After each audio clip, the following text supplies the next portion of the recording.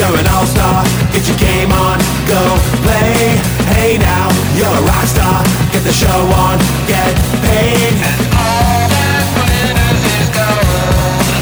Only shooting stars break the mold.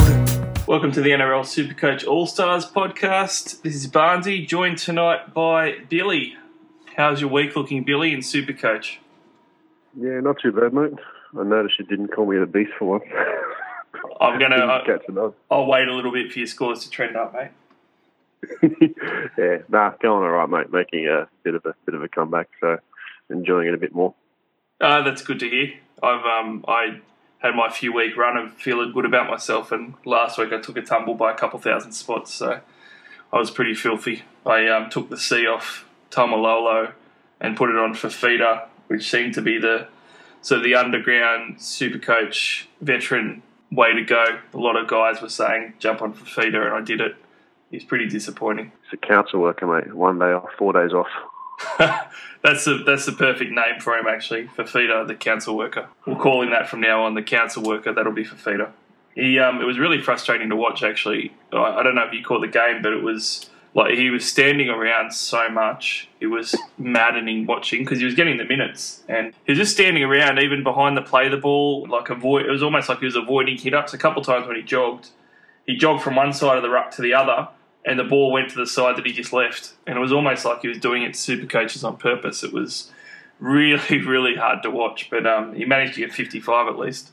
Yeah, I haven't got him, but it must be frustrating to watch, especially when his minutes generally sort of increase while Gal's away, and for him not to have any sort of offloads in a game where he's got extra minutes, it must be filthy. Oh yeah, he had 7 offloads 2 weeks before, so I mean it's crazy, but that is the Supercoach beast that it is. Week to week, everything can change and turn on its head. So on that note, let's have a look at our market watch for this week, and we'll start with the ins. The biggest traded in target at the moment by teams is Scott Sorensen from the Sharkies. Now, I sort of saw this coming a week ago, as I'm sure everyone did. He's 177k, coming up to his third game, and he's got a minus 63 BE, but he did get named on the bench, Billy. So, I mean, what are your thoughts about still grabbing him? Yeah, it's hard to miss, isn't it? It's what I plugged in his numbers before, and even off the bench, if he gets a 35, he makes, I think, 70 or 75k, and if he makes another 35 score next week, it's another sort of 20k. So you'd like to think that he's going to hit almost that 100 mark for you inside a couple of weeks, but he's got a couple of things to get past first, the HIA. But then he also plays later in the round, and what's his name? Is it Luke Lewis? Luke Lewis could even not pass the fitness test, and he could end up starting. So, I mean, it's one of those things where you're damned if you do, damned if you don't. So, yeah, I think it's Graham, actually. Yeah. So if you can hold a trade up your sleeve for later in the weekend, that would be ideal. But otherwise, you're taking a punt, maybe taking 100k. Yeah, that's really good advice, actually. If you can wait until later in the week to do your trades, it'll probably be perfect, wouldn't it? I mean, are you targeting him, or are you just going to leave him? Yeah, I'll target him just for a bit of coin. I've still got my man Crush Milne up there, but given that he's obviously 10 or 12 weeks away, even if he does get a starting, you may as well just punt him. So yeah, no, I'm going Masters this week for Kenner. I was 10k short last week and 10k short the week before, so I'm just getting him in now with that goal kicking, mate. I can't avoid it anymore. Well, that's a decent segue, because Masters is the next most traded in player at 10%. Before we get to him, I'll probably say I traded in Sorensen early because I didn't have a choice with the downgrade options, and I don't see him as a bad option still, mainly because, like you said, you did the sums and you'll get 100k in the next couple of weeks. And the other thing as well is the Sharks do play round 13, and if Wade Graham's in that State of Origin team, then perhaps you'll get a starting Sorensen as one of your round 13 numbers as well, and then he becomes a prime punt straight after that within a couple of rounds, so maybe that works out.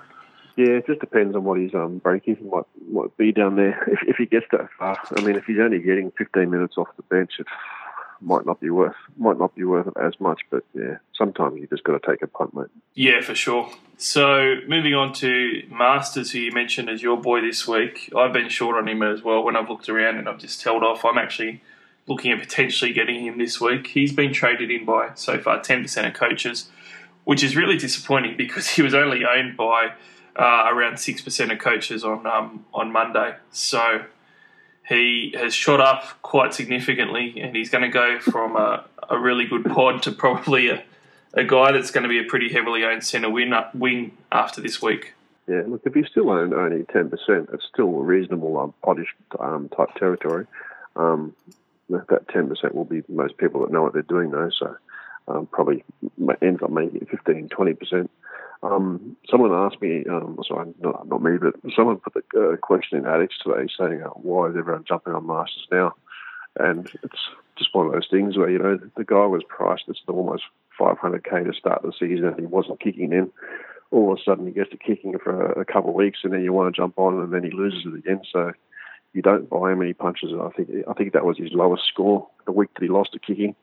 Then all of a sudden he gets it back again, and then you look at the patterns and there's 20 points in offloads, 20 points in offloads, 20 points in offloads. Then the offloads go, and all of a sudden there's 20 points in kicking, 24 points in kicking, and all the games versus the Storm and Cowboys and Eels and Roosters are all gone. So it's pretty much a prime time to pick him up, isn't it?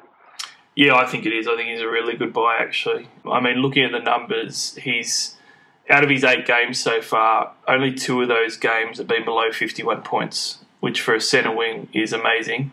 And 2 of them have been above 90. So, I mean, he's even below 44, mate, he's only done that once. He's only got 1 dud game and it was still 36. Yep, and no tries. And no tries yet, yeah, exactly. And, I mean, it's interesting that you brought up he's offloading for a couple of weeks, going crazy, getting points there, and then he's kicking for a couple of weeks, getting points there. He's a bit of a Swiss Army knife, and I really like that.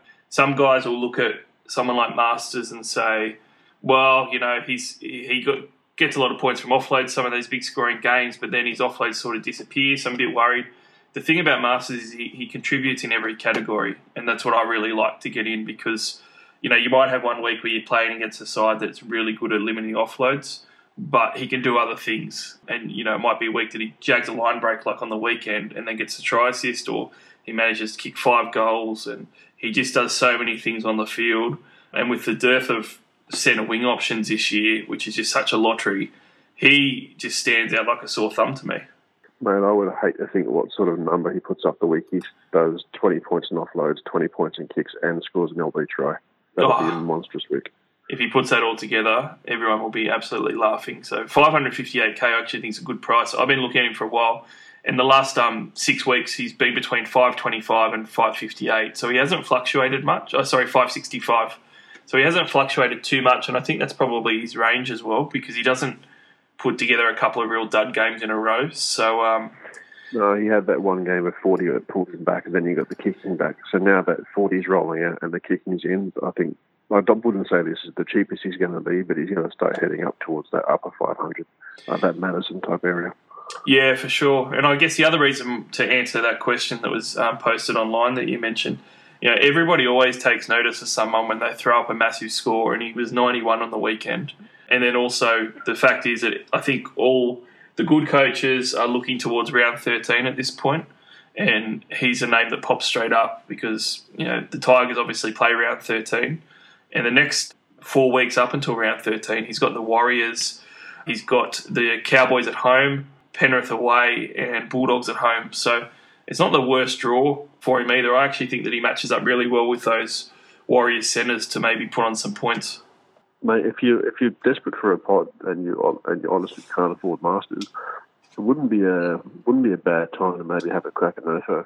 Like he's down sort of low to mid sort of 400s with I think he'd be still around sort of 60 or 70 or something from memory. So if you can wait a week or you need to jump on someone, he's right outside Masters. You could do worse things and go on a week early on him. Yeah, that's a fair shout as well. It's definitely a ballsy one because we know how Cleary feels about Nofo's defence, but yeah, it's not a bad one at all, mate. And look, we're looking at round 13 now. You've got to start planning ahead to be able to get the guys you want at the right price. And I'd hate to wait till round 12 and pay $650 for Masters if he goes on a run. That would just really hurt. Yeah, for sure. So great trade-in for Masters for those that are looking at a centre wing. The next guy on the most traded-in list is actually Payne Haas, the big fella, at 9%. A lot of people jumping on him. I'm not sure what to make of it, Billy. I'm kind of, You know, sometimes when you just get sort of a cult figure in the making that people have been waiting for, and then they see him and they're so excited he's on the field, and he's just got such a great presence like Haas does, you might get a bit carried away in real life and bring that into your super coach buying. Is it a bit of that? Yeah, exactly. Put it this way, Pangai Jr. has been a machine on everyone's radar for ages, but how many minutes was he getting last year? He was getting sort of 15 minutes, 20 minutes, maybe 25, 30 at the most, and that was after a year, 2 years. I'm not sure how long he's been in the system for. But you've also got to take into account that Lodge was injured last week. I'm not sure whether he played big minutes or not. You also had Moose up at 9, and Pangai Jr. was absolutely blowing a gale. He only lasted sort of 50 minutes. So, I mean, he came on early last week. I know the kid's a beast, but he's not going to be getting more than 30 minutes the way the ponies do their rotation. But could be interesting with Moose out for a few weeks. But, yeah, I can't see him making massive coin. He'd be one of those slow burner ones. So the question is, do you downgrade Lodge for him, or do you let him just take a spot in your team as a slow burner, or do you just skip him? It's a hard one to do. Yeah, it is. I tend to think, Lodge, you're right, you're bang on the money with Lodge. He only played 24 minutes last week, and that's the other thing. So Haas played 21 minutes. He scored 30 points in 21 minutes, so that's the appeal. He can score some good points, and he looks great. But like you said with TPJ, Bennett's notorious for blooding rookies pretty slowly and not giving them too many minutes, and I tend to think that his 21 minutes would have been more like 15 minutes on the weekend potentially. So, if that's the case, he's throwing up maybe 20 points. It's not a great trade-in. And then when you have a look at it, the Broncos don't play round 13 either. So I tend to think that you're better off doing some other mid-range downgrades that we're going to get to in a little bit than going for a Haas. Or just take the quick Sorensen money for the same sort of price and get your $100,000 in the next couple of weeks guaranteed anyway. And that seems to be far better than jumping on Payne Haas, who's only played one game. He's still got to get a couple of weeks ahead before he gets a rise. Yep, agreed. Yeah, so moving along, an interesting one on the weekend. This is another guy that people are jumping on very early. Mahe Fonua, the man with the greatest haircut in Australia, Billy.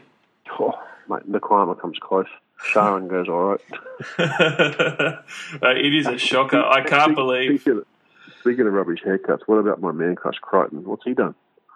I didn't see his haircut, actually.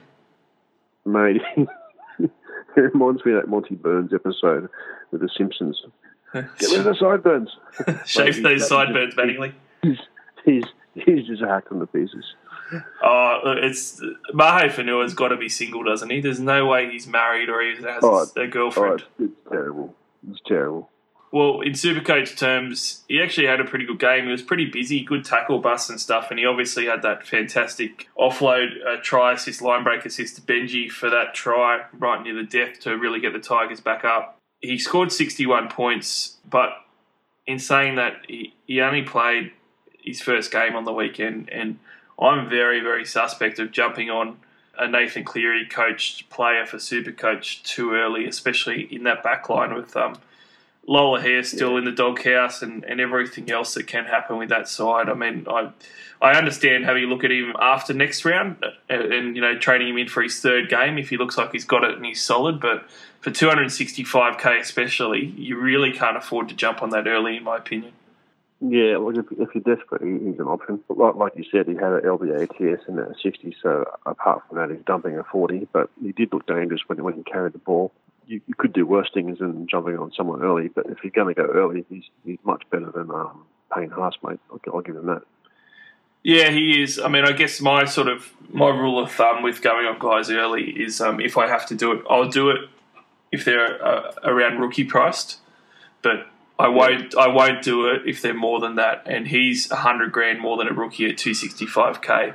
So my little rule book on what I try and stick by, I don't do that because he doesn't have job security and he's too much money to risk having sit on the sideline for me. So that's just sort of where I'm from on it. But I do understand, guys get desperate for downgrades and stuff, but you just sort of hope in the next week or two you're going to get some other downgrades instead. Yeah, hopefully a couple will pop up, but yeah, he's probably, just a radar watch, I suppose. Yeah, so let's talk about some of the more expensive guys, Billy. One of them's a mid-ranger who I'm quite surprised that more people aren't sort of looking at, but it's probably because TLT obviously only dropped this afternoon, so we're mere hours after that. But Sean Lane has been named to start on the edge for the Manly Sea Eagles, replacing Kazuski, who has that broken hand and he's out for around 4 weeks. So I've been a big fan of Lane myself. He's came on the scene and had a lot of Supercoach pedigree with the sort of game that he has, and he's played really well in the past. On the weekend, he scored. He was up just under 60 minutes, and he scored 73 points with his try and line break. But more importantly, he had a really good combination running off the halves and hooker, and he looked pretty damaging. If he can get 80 minutes, which every single edge back rower has in Manly so far this year, aside from Goz's first game, then he looks absolutely gold to me at under, around that 340k mark. Yeah, I didn't realise every back rower had played 80 at Manly, so that probably gives me a bit more confidence in someone like him. I remember being filthy at him last year, umming and ahhing as to whether I should get him, and he ended up killing it. I think that round 18 and round 19 last year when Manly played those dual buys, yeah, ended up smashing it there. I think there was an 80 and a 90, or at least a 90 in there, so if he can repeat something like that, and just having a quick look at his numbers, he seems to be right on there point per minute wise. What is it? Sorry, just looking very, very quickly. Yeah, season point per minute is 1.07. I know that there's a lot of 30-minute games in there, but 59 minutes scored 73, 54 minutes he scored 43, scored 72 off 33 minutes. So, yeah, I think you're pretty much right up there. Shorty was mentioning him the other day too, so if you can get 60 to 80 minutes out of him, even 60 minutes, he's probably a decent buy at the price. Yeah, I think 60's fine. Last year he averaged 62 minutes a game and he busted out of 50, which at his price is going to be money. And it's also a round 13 player with Manly playing the first buy. So, I think he ticks all the boxes really. You can downgrade a Lodge and make, a bit of cash out of that to use elsewhere and end up with a better player. Yeah, I'm just going to punch his details into the calculator, and I'll come back to you in a minute, see if he ends up making more than a Sorensen after 3 or 4 weeks. Yeah, that's an interesting one. I mean, what do we think he's going to average? I tend to think that he's going to play close to 80 minutes, if not 80. So I would base it on 80 minutes. And he's just got such a good Supercoach game that I'd be very surprised if he isn't around 65 points for 80 minutes. I would call it 60. Yeah, that's being... I am a Lane lover, so you're probably better to be conservative and say 60. Yeah, all right. So if he hits 60, makes 35k this week, 50k next week, 27 the week after, 20 the week after. So in the long term, he's going to make more than Sorensen. He's going to make 100k in 4 weeks if he just hits 60s. Yeah, and in 4 weeks' time, you're getting close to that buy, and you've got him ready for that, and then you can sort of punt him. And you got him as opposed to Sorensen. The only thing is it's the extra K that the extra 200 grand you could do with in between if you got Sorensen. So yeah, I mean, the upshot of that is that Lane's someone that you can put in your 17 very comfortably. If you're getting 80 minutes, he'd be in your 17 just about every week. So that's really good cover. They have a tough draw, but. Well, you say that, but as a Roosters fan, I have to say the Roosters forwards have defended really poorly. So we do give up quite a few offloads, and the Broncos as well are really short. So even though I obviously support the Roosters and think that we're still a good team, us and the Broncos are actually on our way down at the moment as far as defending against forwards. So it's not too tough. You know what? I didn't buy any Tigers to start the year because I thought they had a tough draw too, so I'm not even going to look at the draw. Well, that's the other thing as well, right? And I mean, look, for someone like Sean Lane, all he has to do is just, if he's playing his 80 minutes, he's just going to get his points and money in work rate anyway, so it doesn't really matter. So does he play on left or right? He will be, that's a good question. Left would be more interesting probably, because that's generally the way Turbo goes. He's on the left. Makes it a bit more interesting. Yeah, it's a good combination. So another guy that's a bit of a mid-ranger that no one's talking about, but I understand why a little bit, is DWZ with Tenny Zelezniak. Obviously, Edwards, unfortunately, has been ruled out for the season, it looks like. So that's a big blow for Penrith, but it looks like that DWZ is going to end up with the fullback spot. And He's a bit of an interesting one. It's a bit of a left field one, I give that. But he averaged 47 points a game last year. And really, except for 2016, he's been right around between 46 and 48 points with his games. And only a portion of those have actually been at fullback. So I tend to think priced at 376k and a fullback that you can put in your centre wing, he might be a little bit of a pod worth considering. Yeah, it might be. I'm not sure I can do it, but there's very, very small sample size of him ever playing fullback, and yeah, I'm just not sure how he's going to go there. It is good that Cleary's coming back next week, but doesn't play the first bye, so I really don't want to start getting someone in my team that's going to clog up a position right now, mate. Yeah, I won't be either, but I was intrigued, I have to say, just because of the downgrade option to get someone like him and Penrith potentially going on a decent run. They've got 3 out of the next 4 before the bye at home as well, so they've got that going for him. But just a little one to chat about at his price. A couple of expensive ones now, mate. James Addo-Carr is actually being traded in by a few percent of coaches at the moment. He's about 7th on the trade-in list. And I was going to say I don't understand it. I do understand it, but I just don't agree with it. He's been obviously on fire. Addo-Carr's been going great. He's made 100k already just with his latest price rises. He's 510k. He has such a low floor though. And he's not playing round 13 either. I just can't go near him. Have you looked at him at all? No, not at all. He scored a double the last 3 weeks in a row and only cracked the ton once. He scored a double, and the guy scored a double in round 1 as well and scored 48. In between, there was 16, 13, 14 and 37. No thanks. It's just a classic example of guys just chasing last week's points, isn't it? Like 76, 92, 109. A lot of inexperienced coaches are probably just reading those, just salivating. But at the end of the day, before those 3, like you said, he was absolute garbage. And imagine if you buy him and the run that you're getting is 16, 13, 14, which he did between round 2 and 4. Well, he just came off playing the Knights, depleted Broncos, and the atrocious Warriors. Yeah, so he's got Dragons this week. I mean, they're not exactly going to release a crap load of points. Does have the Titans a week after that, but they seem a little bit rejuvenated. They will leak points. He's got Manly after that, so he could go on a couple of games where he's going to score a double, but I wouldn't be banking on it. No, and I mean, look, he's got a negative BE just because of his last couple of big scores, but it's just not worth it because if you spend 510k on someone, you're going to have to play him, really, and I would not be happy playing him this week against the Dragons in particular. I mean, like you said...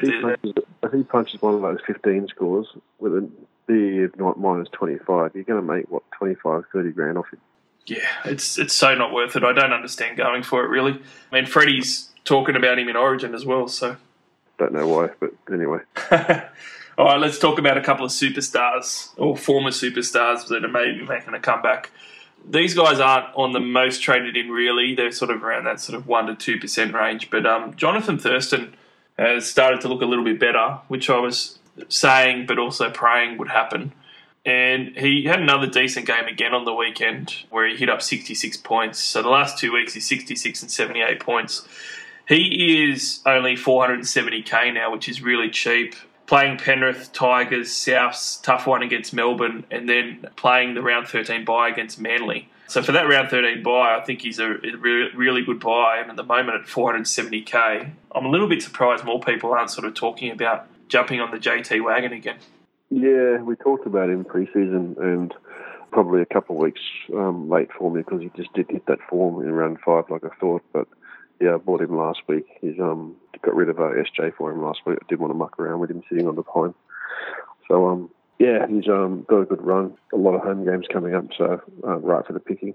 Yeah, I mean, do you look at him as, and I hate the word must-have, so I'll try to avoid saying must-have, but do you look at him as a close to must-have for that round 13 for the serious players that want to get a really strong squad together for that bye?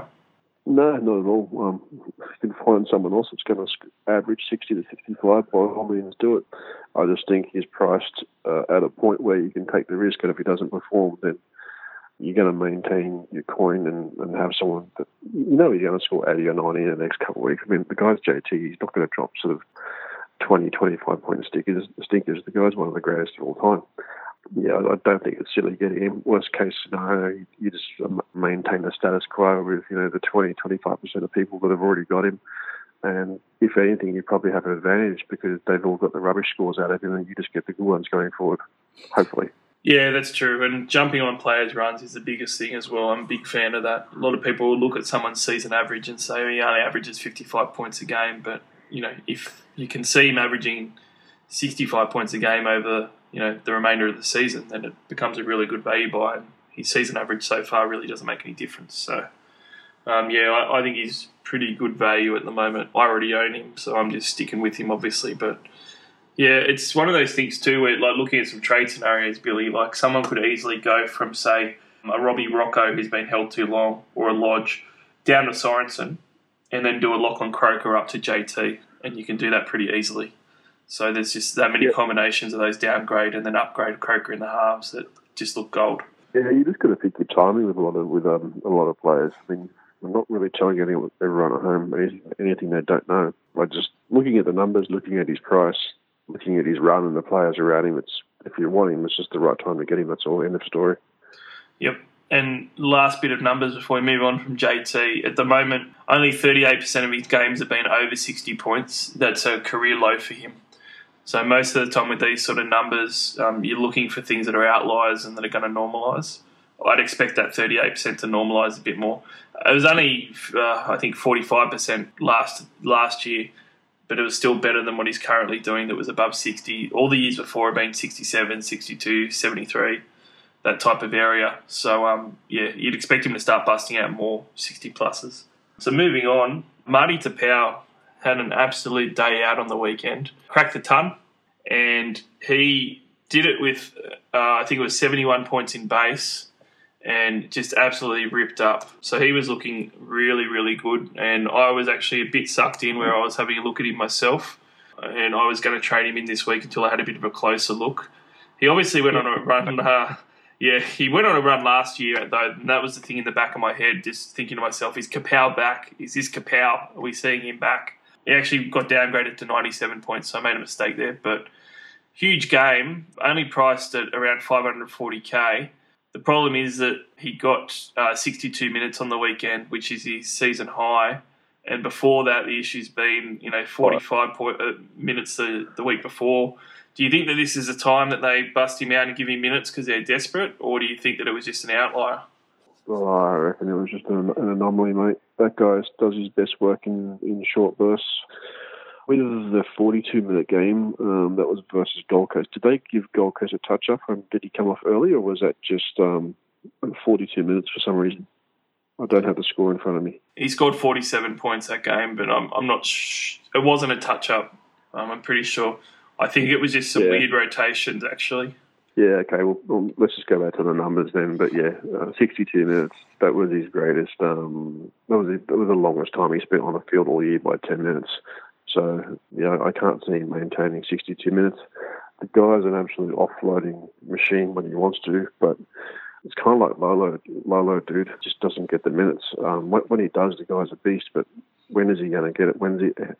How often is he going to offload? Yeah. When is he going to score a try? Just too many unknown variables. I'm just going to miss him.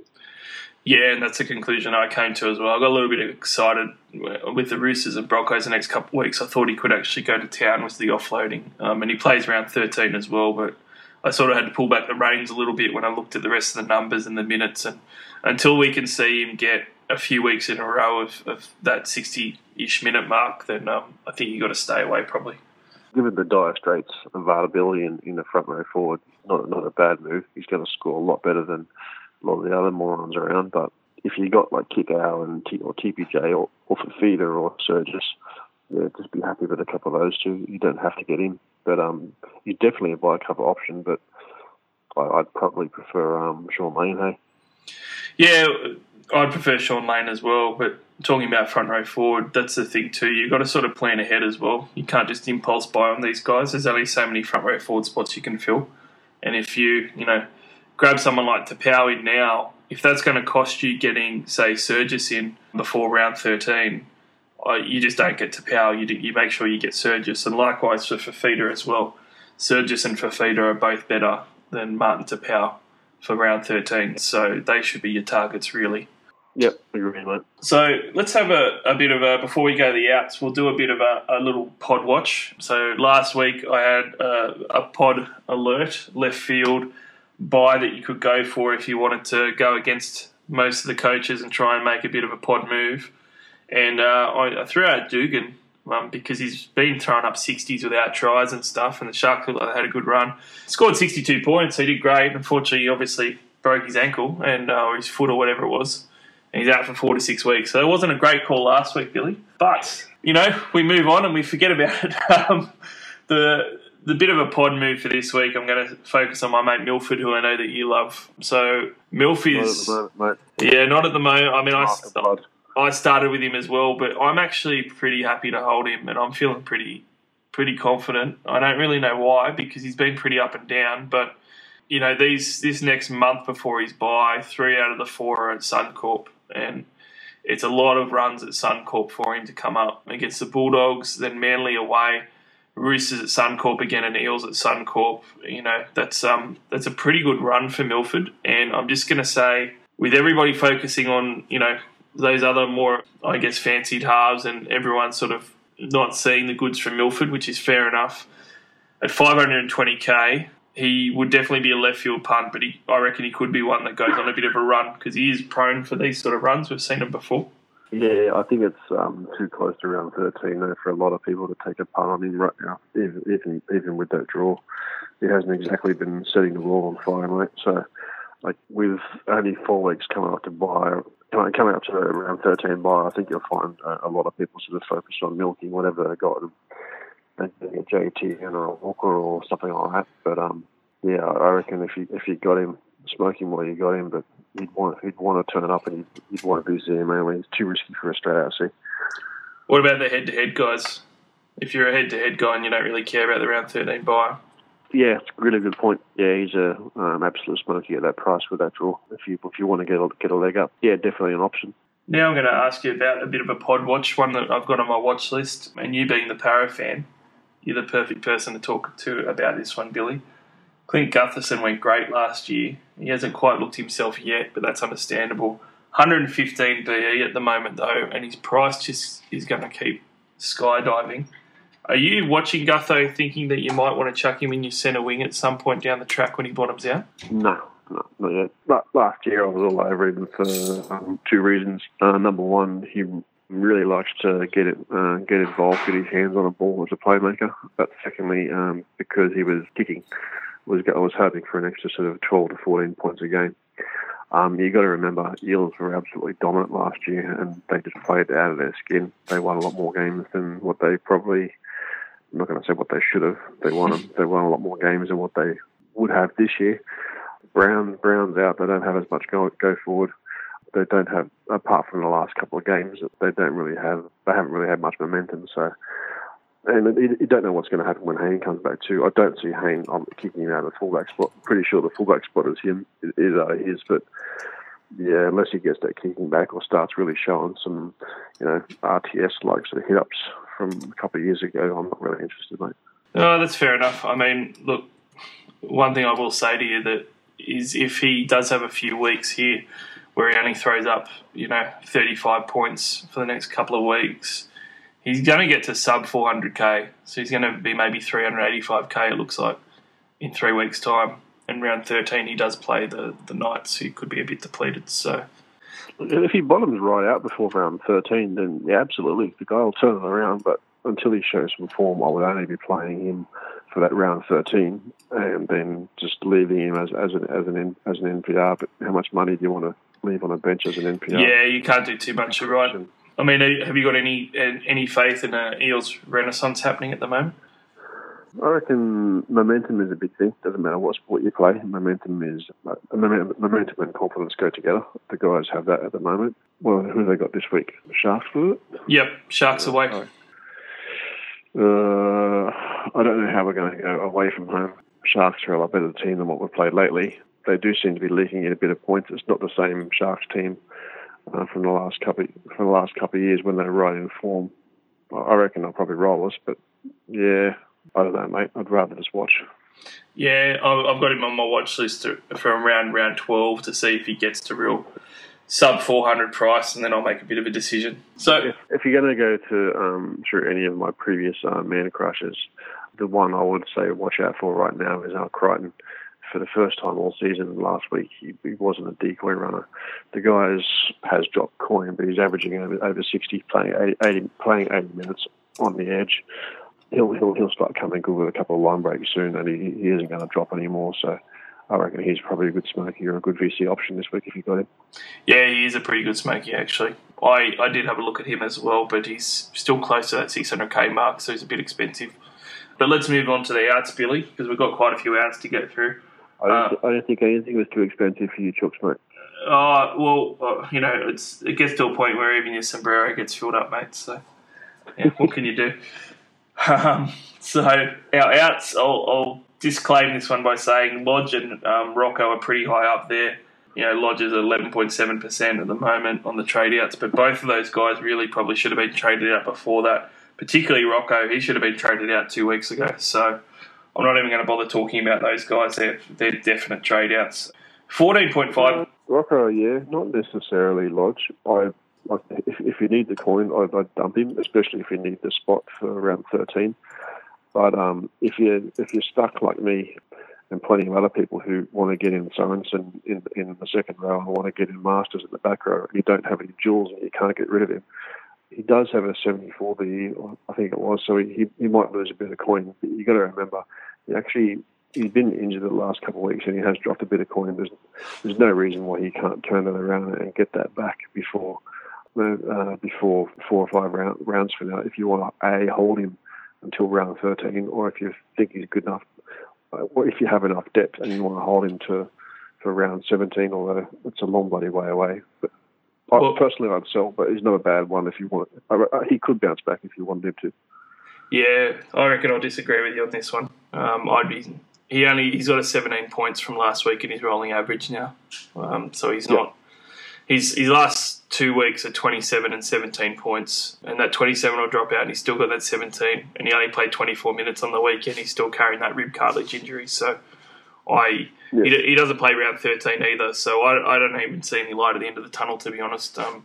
But like I said, I'd sold him before, so I'm pretty much apples with those trades. I've sold Rocco and Lodge right at the right time, and for the first time in what seems like an eternity, it didn't actually bite me. It actually worked out. So I just fluked my way into that. Who would you upgrade him to if you were limited on coin and you couldn't reach the heights of a feeder or something like that? But let's say you had a cap of just under sort of 600k, like 500, 575. Who would you actually go for if you had to sell Lodge to get a forward only, not a second row? Well, the one that comes immediately to mind is Sean Lane. If you got the jewels, Sean Lane's a great buy. You're going to go a straight swap to Lane from Lodge, and you're going to make that money. That's the one that comes to my mind immediately. The other one that is happening a lot, even though I wouldn't do it, is people are downgrading Lodge to Huss, and that's working out for them for the other upgrades. But as far as upgrades and getting someone decent, I do think Lane's an upgrade, but you're right. I don't know if there's really any other ones. In that price range that you said, Tapau is one. He's, 530-something K. So, I mean, he's the only one really. Yeah, he's the only upgrade option, I think, unless you look at Lane as an upgrade. But to me, Lodge to Lane is a gold trade if you got those jewels. Yeah, I might need to take a hit in the cash loss and get rid of him next week. Yeah. So the most traded out guy is actually Richie Kennar. And talk about the injury roller coaster. It's been happening a lot lately where this guy, Kennar is out, season ending, it looks like, broken ankle, all this stuff, and everyone's like, oh, well, at least I know I have to sell him now. And then it comes out, oh, no, it's not as bad as we thought, 1 or 2 weeks. How does it swing from a season-ending ankle break to 1 to 2 weeks? It's pretty crazy. It must be going to Dr. Squiggle, mate. I don't know. I think he's going out to the car park with the Sharks ex-doctor or something. I don't know. But he's... Yeah, I don't know, mate. I'm not going to hold him, but he's... I've had this discussion with a few people that, why are you getting rid of him? The guy's averaging, over 50 for a centre 3/4 in a hard year, playing the first bye. But you got to remember, he's been scoring tries or with an absolutely horrendous base. And yeah, that's what centre three-quarters do to get the average, but I just can't see him maintaining it. It's only going to take one game or two of a rubbish sort of 15 or 25 score to lose all that coin, and there's absolutely no guarantee you're going to get a 50 score in that round 13. You could get a 20, and there's no point in keeping him, and you've lost that 50, 100k. So no, he's gone. Yeah, he's gone for me. I'm probably going Kennard to Masters or Kennard to Lane with Jules happening to make that one go. But I will say that I'm not adverse to just holding him. I think this one's very much one of those trades which is team specific. If you've got, if you've got a lot of good centre wings and you can't really trade anyone else, but you need to get to a Masters, then by all means, that works. But I don't know. I think that some teams can definitely just hold if it's not a big deal for their centre wing and they can make the moves that they want and just get by. Then I think you just get by and just hold him for around 13. But yeah, I think it goes either way. It depends on your team and what your trading targets are like ahead. Yeah, it's just the same as on that right-hand side. I mean, the left-hand side, Walker has that sweep to GI and they go straight out to the 1-5. That right-hand side, Crichton and Kenner, they've got nothing but A-Ray just punching bombs out. They're not getting any line breaks. They're not getting any ball inside the 20, mate. They're just being staffed. Oh yeah, A-Ray's so useless sometimes. It's pretty maddening. But yeah, 14.5%. He should be traded out by a lot of people. It's a good trade still. Definitely, I'll probably be doing it as well anyway. Aside from that, there's a couple more controversial ones that we'll talk about, though. Asako has been going pretty well for the Broncos this year. He's made quite a bit of coin. I have toyed with trading him out, and I don't want to. He's got a 40s BE, 405k odd. I've toyed with it, Billy, only because I don't have anyone else to trade. It's basically Kenner and Asako, and if I need to get two guys out, then it needs to be those two. But he's got the Suncorp run happening now as well, where he's got all these Suncorp games coming up, and he's obviously goal kicking as well. So he gets in there and has a go too. Yeah, I really like him as a player. I'd be trying to hold him because I think that as well, if you end up with a guy that goes down, like you get an injury to a Rapana or somebody or a Masters next week or something, he's a guy that you can sort of slot in and maybe get a good score out of as well. Hey, when Kahu comes back, do you reckon he takes that a Pasek spot, or he goes for Osako, and does he take goal kicking back, or does Osako keep it? He'll take Tomo's spot for sure. Pasek will be gone, so he'll definitely take that. I think Osako's out in the wing spot as well. So the goal kicking is going to be the big question. But I don't think that Kahu's due back anytime soon. Have you seen any updates on him? No, I haven't, mate. I have to check with Wacko. Yeah, I still think that he's at least a month or more away. You might even be looking at 1 to 2 months more. It was a pretty bad injury, so yeah. Look, you can like you said, you can just ride that run and see how you go. He's not the worst trade out. Sorry, it's not the worst guy to trade out, not the worst guy to keep. Yeah, look, if you've got other options to get rid of them first. Maybe keep him for a week or two. But yeah, he also plays outside a horrendous bull hog too. So how much ball is he going to get? Yeah, well, that's the other thing as well. He hasn't been getting many tries this year, but yeah, I'd be leaning towards holding unless you absolutely have to sell him, and then that's fair enough. Another guy that's starting to get traded out this week is Peter Hiku.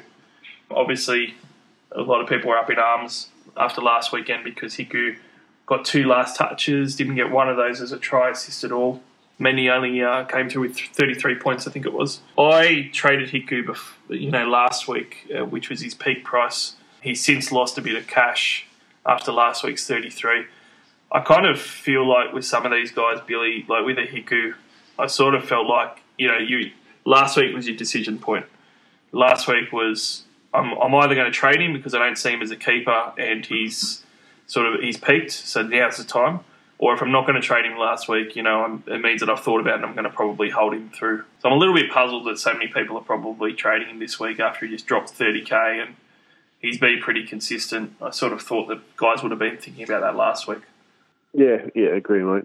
Especially with Tohu and SJ back this week and playing in NZ, you'd think that the guys actually look pretty good. He's been looking a lot better this year than the last few years, and I think the first 2 or 3 or 4 rounds when we were doing this podcast, we were actually talking about how good he actually looked, and he was looking like he was actually dead set looking like a keeper at that point.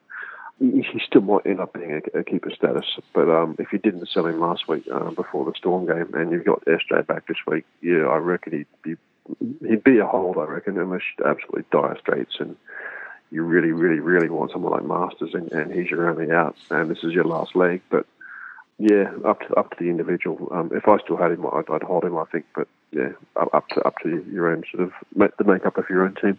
Yeah, I was happy to sell him last week, but yeah, I think that you're holding him at the moment. If you've got someone like a Kenner or even an Osako, you'd probably trade Osako instead. But like you said, there's a lot of other options to trade out before you trade Hiku at this point. But yeah, if you don't have anything else, then that's fair enough, I guess. But one guy who is getting a lot of questions from his owners is James Maloney. So Jimmy's gone on a better than a pretty decent run since Cleary went down. He's been absolutely killing it. Although on the weekend he had his 110 halves to 54 points, and that absolutely killed me. I went from winning 5 out of 5 head-to-heads to losing 4 of them and drawing in one of them because of that downgrade. I'm going to be holding Jimmy Maloney myself. He's gone up to 608k, has a 88 break even, but I don't mind his run of games, and he's still got a couple of weeks before Cleary's back, it looks like. So, I mean, what would you do as a Jimmy owner? Would you just hold him and ride him out? He's been probably one of the better halves to own over the last month, or would you punt him? Yeah, I'd hold him, mate. You bought him for a reason. You bought him because he was taking over the goal kicking. Cleary's out of the equation. You're one of the pod that had the potential to go massive. All of a sudden becomes the dominant playmaker. So while Cleary's out, mate, just keep riding the wave, and keep going. And even when Cleary comes back, maybe even hold him another week. There's no guarantee that Cleary all of a sudden takes over the goal kicking.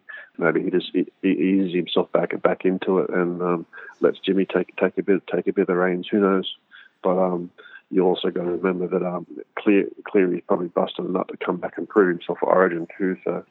Yeah, it could also be the chokehold that Maloney owners don't want to see. So, yeah, hold a couple of weeks and reevaluate when Cleary comes back, mate. Yeah, I agree. I think that I'll be doing that for sure. And the other thing too is for those that are sort of looking at selling him, he's got the Cowboys at home and then Newcastle the next 2 weeks, and both of those sides they can put a few points on potentially and have a decent showing, and you should match up pretty well against them. And a really good point that you raised, mate, because I did think about it the other day and then I forgot. You know, Cleary's had a pretty bad leg injury. For him to come back and goal kick is probably a bit of a stretch immediately anyway. So Jimmy's probably got the goal kicking for at least a couple of weeks that Cleary's back, you'd probably think as well. Yeah, and the way they're playing, that's an extra 16, 20 points for you right there before the game even starts. Yeah, and he scored 2 tons out of his last 5, which really, without those down dates, it was 3 out of the last 5 have been tons. So, yeah, he's just phenomenal at the moment. He's the whole reason why my team started going better. So I can't sell him at all. Yeah, just quickly, if you break it down this way, if you can get 10 points in goals off Maloney, 10 points per half in base, a couple of tackles, there's 30 points already there. And Jimmy's no slouch, mate. You know he's going to have a few try assists here and there. So even if he only has 1 LBA try assist per game, there's 50 points. Yeah, that's right. He only really needs the 1. And when I've been watching him, that's the thing. Since he's had the goal kicking back, I've just been hanging for that 1 try assist, and then I felt fine. You know, you don't have to worry about the rest of the game. As once he hits that first one, you know that you're set with a decent score, and everything else is just gravy. So he has been my least stressful half by far from someone who owns DCE and Milford and JT and Maloney. Maloney has been the only one that hasn't given me fits watching these games. So he's been good. We'll talk about a hold now, Billy. Under the hold list, you raised TPJ as a hold. He's a pretty good hold to me, but how comfortable are you that he's going to hit his straps again and go on a bit of a run? Might even be a buy, mate. Definitely a hold. Buy. would probably depend on how long Maguire's out for. But like you said before, they go on a home game chair now. So if he's in front of that Suncorp crowd on a Thursday or Friday night with a 7-day turnaround and he's getting 50 minutes in that 13 jersey, yeah, he looks a lot more dated. Remember, I think the stats at the beginning of the year were he was averaging 50 off 35 minutes. The guy's now got 50 minutes. So there is going to be that point of diminishing returns where the output, so the PPM slows down and the output isn't as great the longer a bloke's on the field, because he does get tired and he's not going to be offloading every second set. But I reckon there's a lot on offer and a lot that you can take out of him being in the 13 jersey for 50 minutes. So definite hold. I'd even go for so far as buying him if I didn't have him. Yeah, I love him as a player as well. So, I mean, he was pretty frustrating on the weekend when he got taken off and he didn't finish the game. I know you said that he was blowing big ones and he was tired, but I just thought that he would have been left out there to finish it. I'm hoping that his minutes start to build a little bit and his fitness comes back. I hope so, mate, because he's a bit of a ball player too. Did you see that cutout ball he threw out left? Oh, it was gorgeous. One of the best cutout balls you'll see from a big forward in years. Yeah, pretty good, wasn't it? Yeah, it's really good to see as well. You don't get to see... I mean, you see these forwards these days that are playing before the line. That's really easy to do, just to play before the line and just, throw the ball out the back past the decoy and give it to the halves to play around with. But to actually throw a scoring pass like that, where you're putting someone through a gap or through a hole, I feel like we haven't seen that since the old days when your 13 used to be a ball player like a Freddie Fittler or something, So to see someone like TPJ do it, it's so good. Love it. Yeah. Especially when he's in your FC squad. Oh, yeah. Gave me tingles, mate. Well, let's go on to TLT now, Billy. Yep. It's an interesting day, but we'll start off with the Broncos versus the Bulldogs game, which is our Thursday night at Suncorp. Let's start off with the Broncos first. Andrew McCulloch's come back from his elbow injury already, which is crazy. But he is a real Lion man, so it's great to see him back. And he's replaced Josh Maguire, so it's worked out really well for the Bulldogs with Maguire gone for, 4 to 6 weeks now? Yeah, who would have thought that the tendons of severed end up just being tendonitis? Yeah, I can't believe that he's back, but it's something that Macca sort of does. So that's probably the biggest Supercoach news for the Broncos team, other than... Tavita Pangai Jr. still retains that 13 jersey, which is great. Payne Haas is still on the bench. And Jaden Sewer just quietly has retained that starting second row spot. And I thought he's looked pretty good as well. Yeah, I was going to mention him. I'm not going to go near him. I had a look at his numbers, and he does seem to have a lot of very low point games in him when he gets a few more minutes. So he could end up being a beast. Could end up doing nothing. So he's a smoky, but I'd rather go Pangai Jr. if you were going to pick anyone out of that pack. Oh yeah, for sure. One thing just that is of note, James Roberts is obviously named, but there's a fair bit of cover there in the reserves, and he did struggle last week with his knee, which apparently has been hurt for the better part of a month with some ligament damage that he's been carrying. So it might be a bit of a watch, being the first game, especially for the Jimmy the Jet owners out there.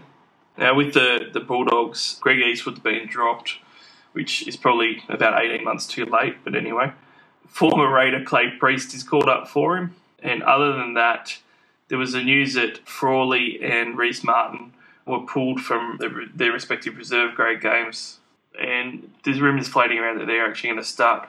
It's not how it's been named. It looks like that they still named Elisha, but from all the mail, it looks like that they're going to throw Marshall King in at hooker and start Frawley again and move the side around completely. So, bit of upheaval on the Dogs. I've seen that Reece Martin kid's name thrown around a fair bit. There seems to be a bit of excitement around the name. Where was he named, or what was the rumour there? Look, he's in 19 at the moment. I'm not sure where he fits into the squad if he comes in, to be honest. I think that the main change was Frawley. Yeah, sorry, mate. I'll have a quick look. But, not really interested in Frawley, but he does have a reasonable negative B.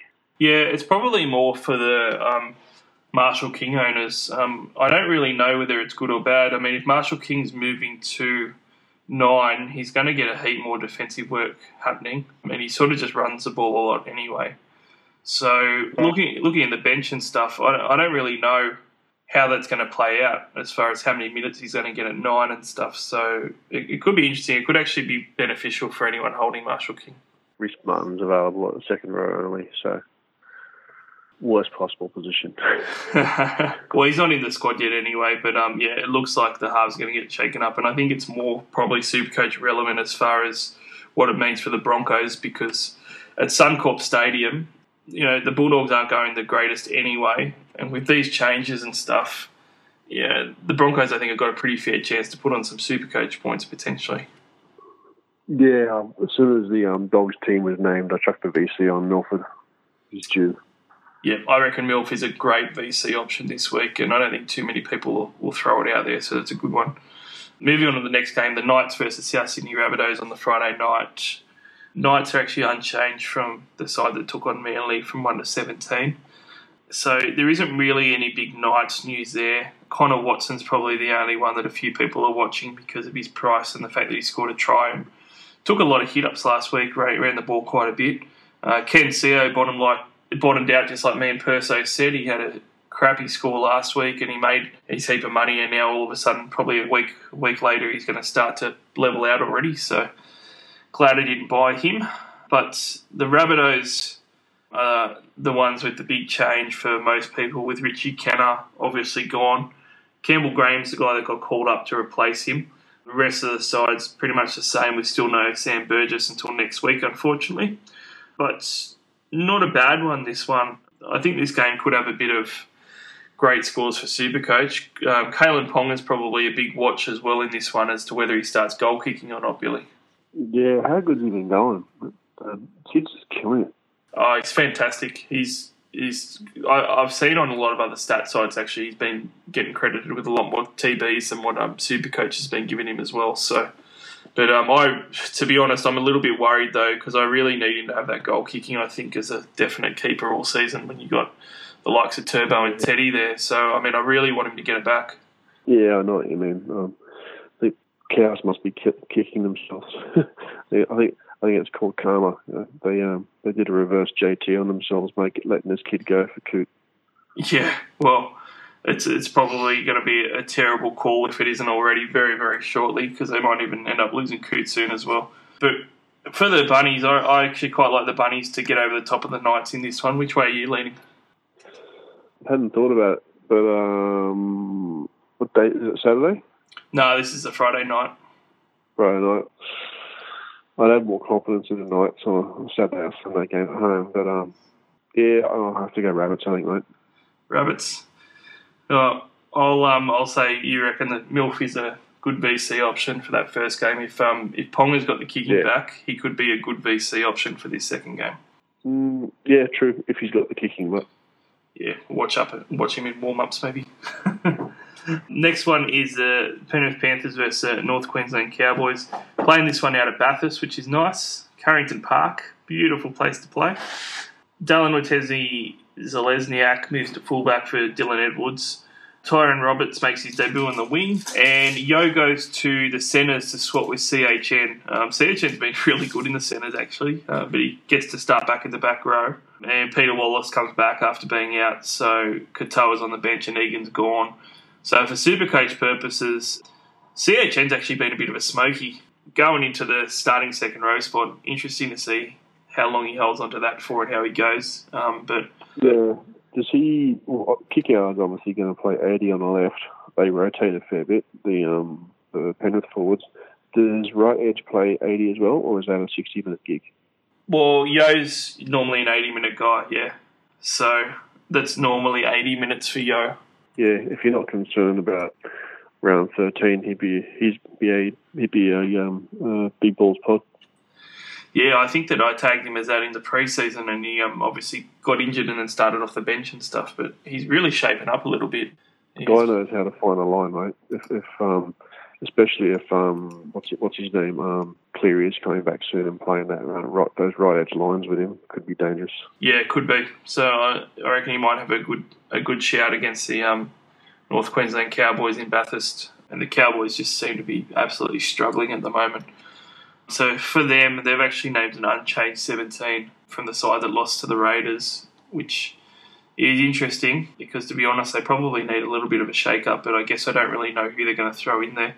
JT watch for me. I'm hoping he's going to get the third game in a row that's been good because he hasn't put three together, good ones all year. And Taumalolo, I was going to put as captain last week and I moved it to Fafita. I'm considering Taumalolo again this week if I want a safety one.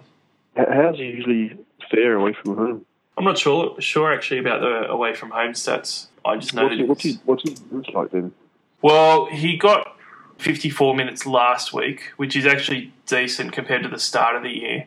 But the weeks before, he was 58 minutes and 66 minutes. So he's definitely gone up to sort of, I think, the mid to high 50s is his range as a floor. So 68 points last week. 66, 58, 54 minutes. So he's averaged 60 minutes the last 3 weeks for 84 points. Yeah, all right. Looking pretty good. Yeah, piss off. I got his. I was telling you earlier in the season that he would never be he wouldn't be in my team all year, but Billy, to have a look. I agreed with you, mate. I absolutely agreed with you. But then I got him in for that Titans game because he scored that 100 points against the Dogs and played 66 minutes. And I took a punt and went, right, he looks like the old Lolo. They need him to play good. I think they're going to give him big minutes. And I captained him straight off the bat against the Titans for his 84 points. So he's I'm all aboard the train again, mate. Things change in Supercoach quick. You can, go off your predictions and just go against them now. It's fine. Yes, all right. Just jump on, mate. Look good, doesn't he? Oh, he looks great at the moment. He's a lot of fun. So my brain's spinning trying to figure out how I can bloody do it.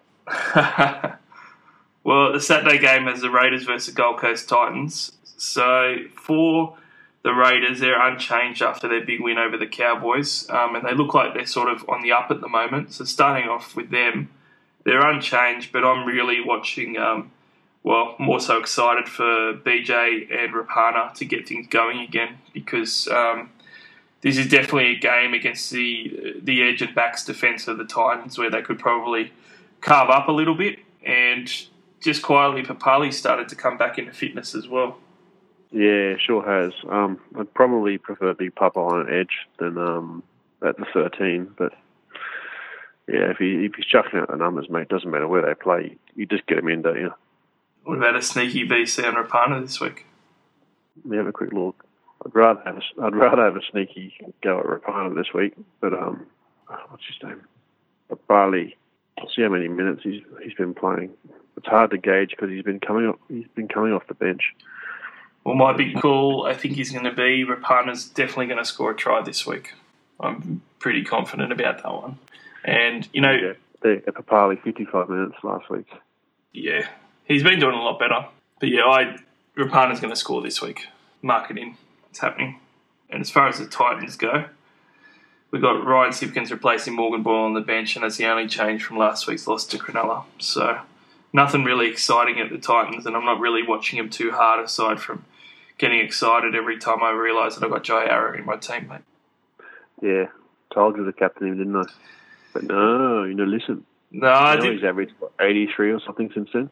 I didn't listen at the time because it was the first week where he actually put up a real big score. So I said, let's wait and see if the minutes and the scores keep coming, and they have now. So I've come around. It was the first week he went to 13. The minutes were always going to increase. Well, I like to see things first, Billy, before I throw the big C around. I'm a little bit more planning on the C. That's when you become a sheep. Well, he looks good for it now. I'll give you that. You've done well to put the C on him for sure, especially last week. Yeah, I was having a chat to Adam about him a bit earlier, but one thing to be wary of is that rib cartilage. He seems to be very volatile at the moment. Could come off at any point in time. So, although the 80s look good, if he comes off after 10 minutes, you get a captain of 20. So he had a really good line break on the weekend, though. Just got to be careful. Yeah, he did. So the next one's the Warriors versus the West Tigers. This one's an interesting one as well because the Warriors have got heaps of changes because they've got all the big guns back, mate. So we've got SJ, back again with Tohu, which is really going to be interesting for Hiku if he can step back up again and get a better score. And aside from that, though, they also have Carter coming back as well, which I think is a week or so early from his ankle injury. But the big out for them is that Isaac Luke is meant to be out for 4 weeks, but they've actually named him at 9. So it's going to be interesting who's going to go into there, whether it's going to be Carl Lawton who goes into hooker or they bring someone else in to play at 9. But Warriors have got a host of changes, but they look a lot stronger. But, losing Luke is quite a big deal. Yeah, don't ask me what they're going to do, mate. For all I know, Kearney could chuck a jersey on and run out there. Who knows? Yeah, I did think that they weren't going to go well. And I had to sort of eat a bit of humble pie after about a month and say, all right, they're going a lot better than I gave them credit for. But I still couldn't come fully around that they weren't going to have a bit of a mid-season meltdown. And I tend to feel like that last week they were just so far out of the game. That might have been mentally a bit scarring for them coming into this week. So yeah, possibly, but that was Melbourne in Melbourne without their guns. They're back home and they've got the deep breathing, mate. The deep breathing. Yeah, I mean, they are coming up against the Tigers, who themselves have played very much above expectation, but have got back-to-back losses at the moment. So they've actually got... Yeah, but never back a Tiger into a corner, mate. Coming off back-to-back losses, they're going to want to bounce back, and half their players are from NZ anyway, so they'll feel right at home over there. Yeah, that's the thing. And, I mean, they've got Elijah Taylor returning at lock, and he's playing his old club, and he's also a bit of a defensive linchpin for them, which pushes Eisenhuth to prop and Sue to the bench. And Eisenhuth is one that I know you've been keeping your eye on with his minutes. So it'd be interesting to see what he does at prop now that Taylor's back. 12 returns to the 17 as well. And Little's out of the side altogether, which means Godinez is actually the only dummy half they have in their 17, which is very interesting. There's still Cleary chopping and changing everywhere with this side every week, it seems. Well, he's doing the job, mate, so he can chop and change all he wants. If he keeps getting the results, then keep doing it. Yeah, maybe it's true. Maybe he's just keeping him on their toes, mixing up his defence, mixing up his tack, making it interesting, hard to predict. I don't know. It's not like they're... if you go back to the beginning of the season, you couldn't say they're going to beat everyone with talent, but he seems to be bringing out the best in everyone and making them accountable for their actions or inactions. So if you're not defending, you're out. If you're not kicking goals, you're out. If you're not listening, you're out. On-stroke policy, you're out. So he seems to be really, instilling a bit of discipline into them, maybe, holding them accountable for their own actions. Yeah, he's doing a great job. Fanua holds his spot, which is the big West Tigers news. I actually think this one's going to be a bit of a tight one and maybe not too super coach friendly, but my big call, Billy, I'm going to say Ersan Masters gets his first try this year. Yeah, possibly. Well, that's my big call. Did you know that I reckon if you go back and have a look at every single player that debuted last year in the centres free quarter, I think you'll find that 4 out of 5 of them scored a try on debut. Well, that's an interesting stat. Yeah, I tried it this year. Playing everyone in their first game, but it didn't work for me. Moving along to the Sharks versus your boys, the Parramatta Eels. And the Sharkies have got Val Holmes replacing Dugan, who's out for 4 to 6 weeks with his broken foot, which means Fecky's been recalled, which is interesting because I initially thought that Moylan would go back to fullback and they would have Hodkinson come back into the halves because that's how they lined up before Dugan went to fullback, I think. But they've gone the other way. So it means that Katoa doesn't get a run, Billy. So I think a few people are disappointed with Fecky getting his job back. Yeah. Probably a good thing, I think. Just keeps everyone thin for depth on their toes. Yeah, I don't know, mate. At the very least, it keeps it interesting and stops... this is just being selfish here, but maybe it stops a few people that are desperate from playing at Katoa and all of a sudden getting lucky with a double or a treble, and people who play and missing out on a ton. I don't know. I'm kind of enjoying the thin depth at the moment. Yeah, I like it as well. It's really making it interesting. It means you can make some big moves as well. So Scott Sorensen goes to the bench. Graham's starting, but he's pending a fitness test, so there's still a chance that Sorensen is going to start if Graham ends up having to pull out. So that's a big watch for the Sharkies. For the Eels, they've got Moroa returning in place of Tony Williams, who did his ACL, and Brown still hasn't recovered. And it just came out that he's going to be out for, 3 more weeks now, did they say? Yeah, round 12. Round 12. So that's he did that in round 5.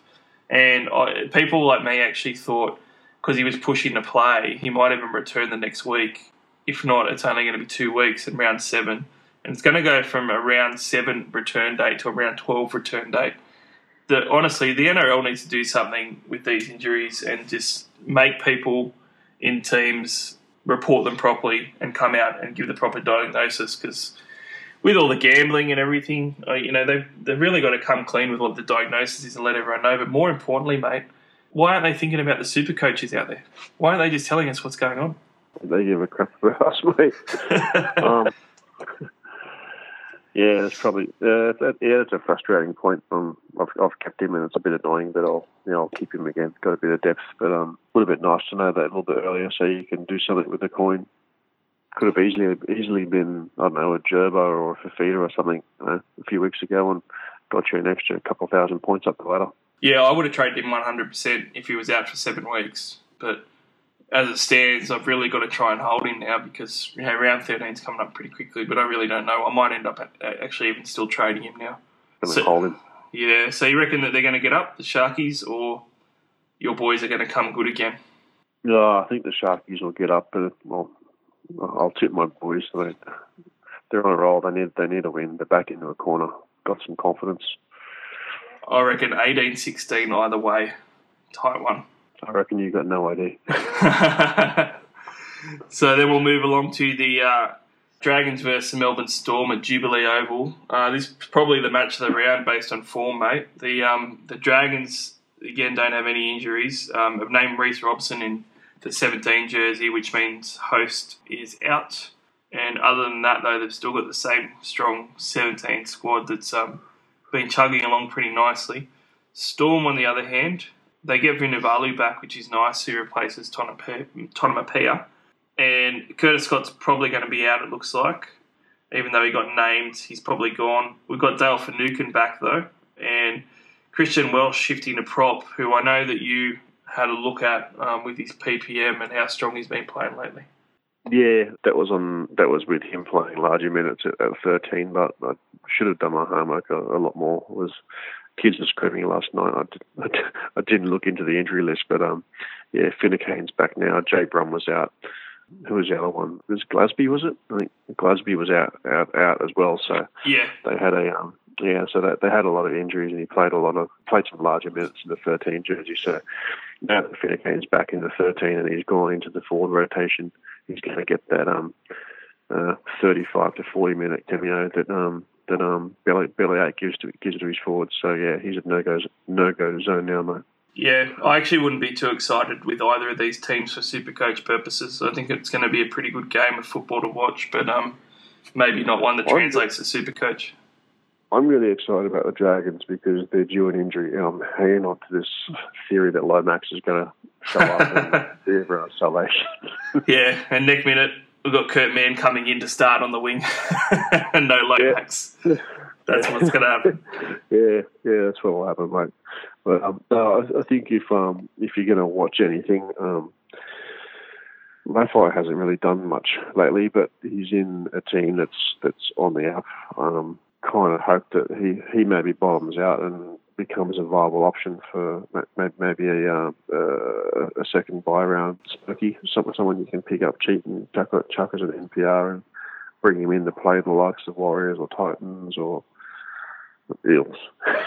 Yeah, well, someone maybe leaks a few points and leave him on the pine when he plays the tougher teams. Who else was there?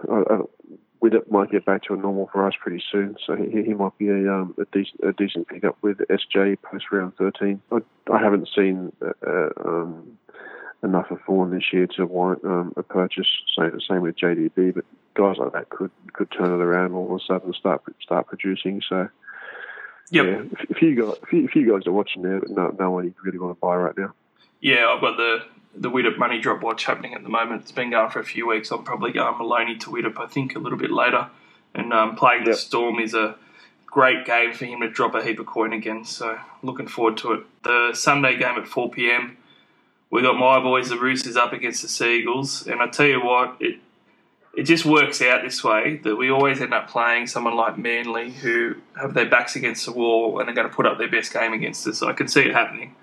But our side for the Roosters is unchanged from the Anzac Day loss with that atrocious Nene McDonald try that was let in.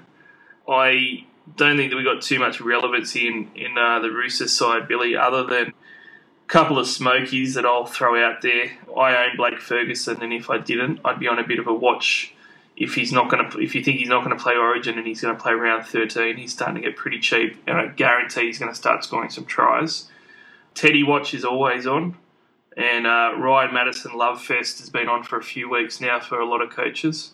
Other than that, that's probably about it for the Roosters.